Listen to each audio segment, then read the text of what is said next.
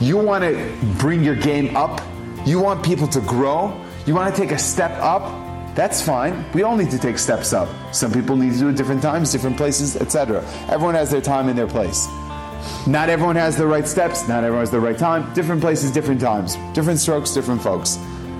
But one thing we do see is that B'halotcha, if you want to grow your way, you got to bring the steps. You have to bring something that's going to help propel you to get higher. Just saying, I want to grow and not do anything about it is not going to do anything. You have to say, I want to grow and concretize that. Somebody comes to me and says, Rabbi, I want to be a Talmid Chacham. Okay, what sefer do you want to learn? No, I don't want to give a sefer. I just wanted to donate to the Bet Knesset.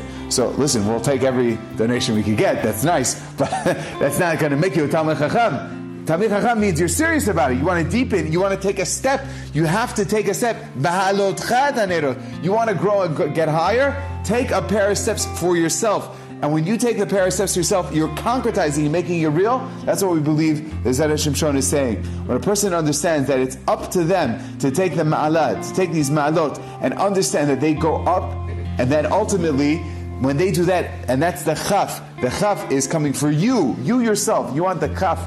The chaf is referring to you. Cha, b'halot cha. You want to grow and you want to become great, so you have to make that decision about how you're going to do that. It's talui in you and what you're going to do.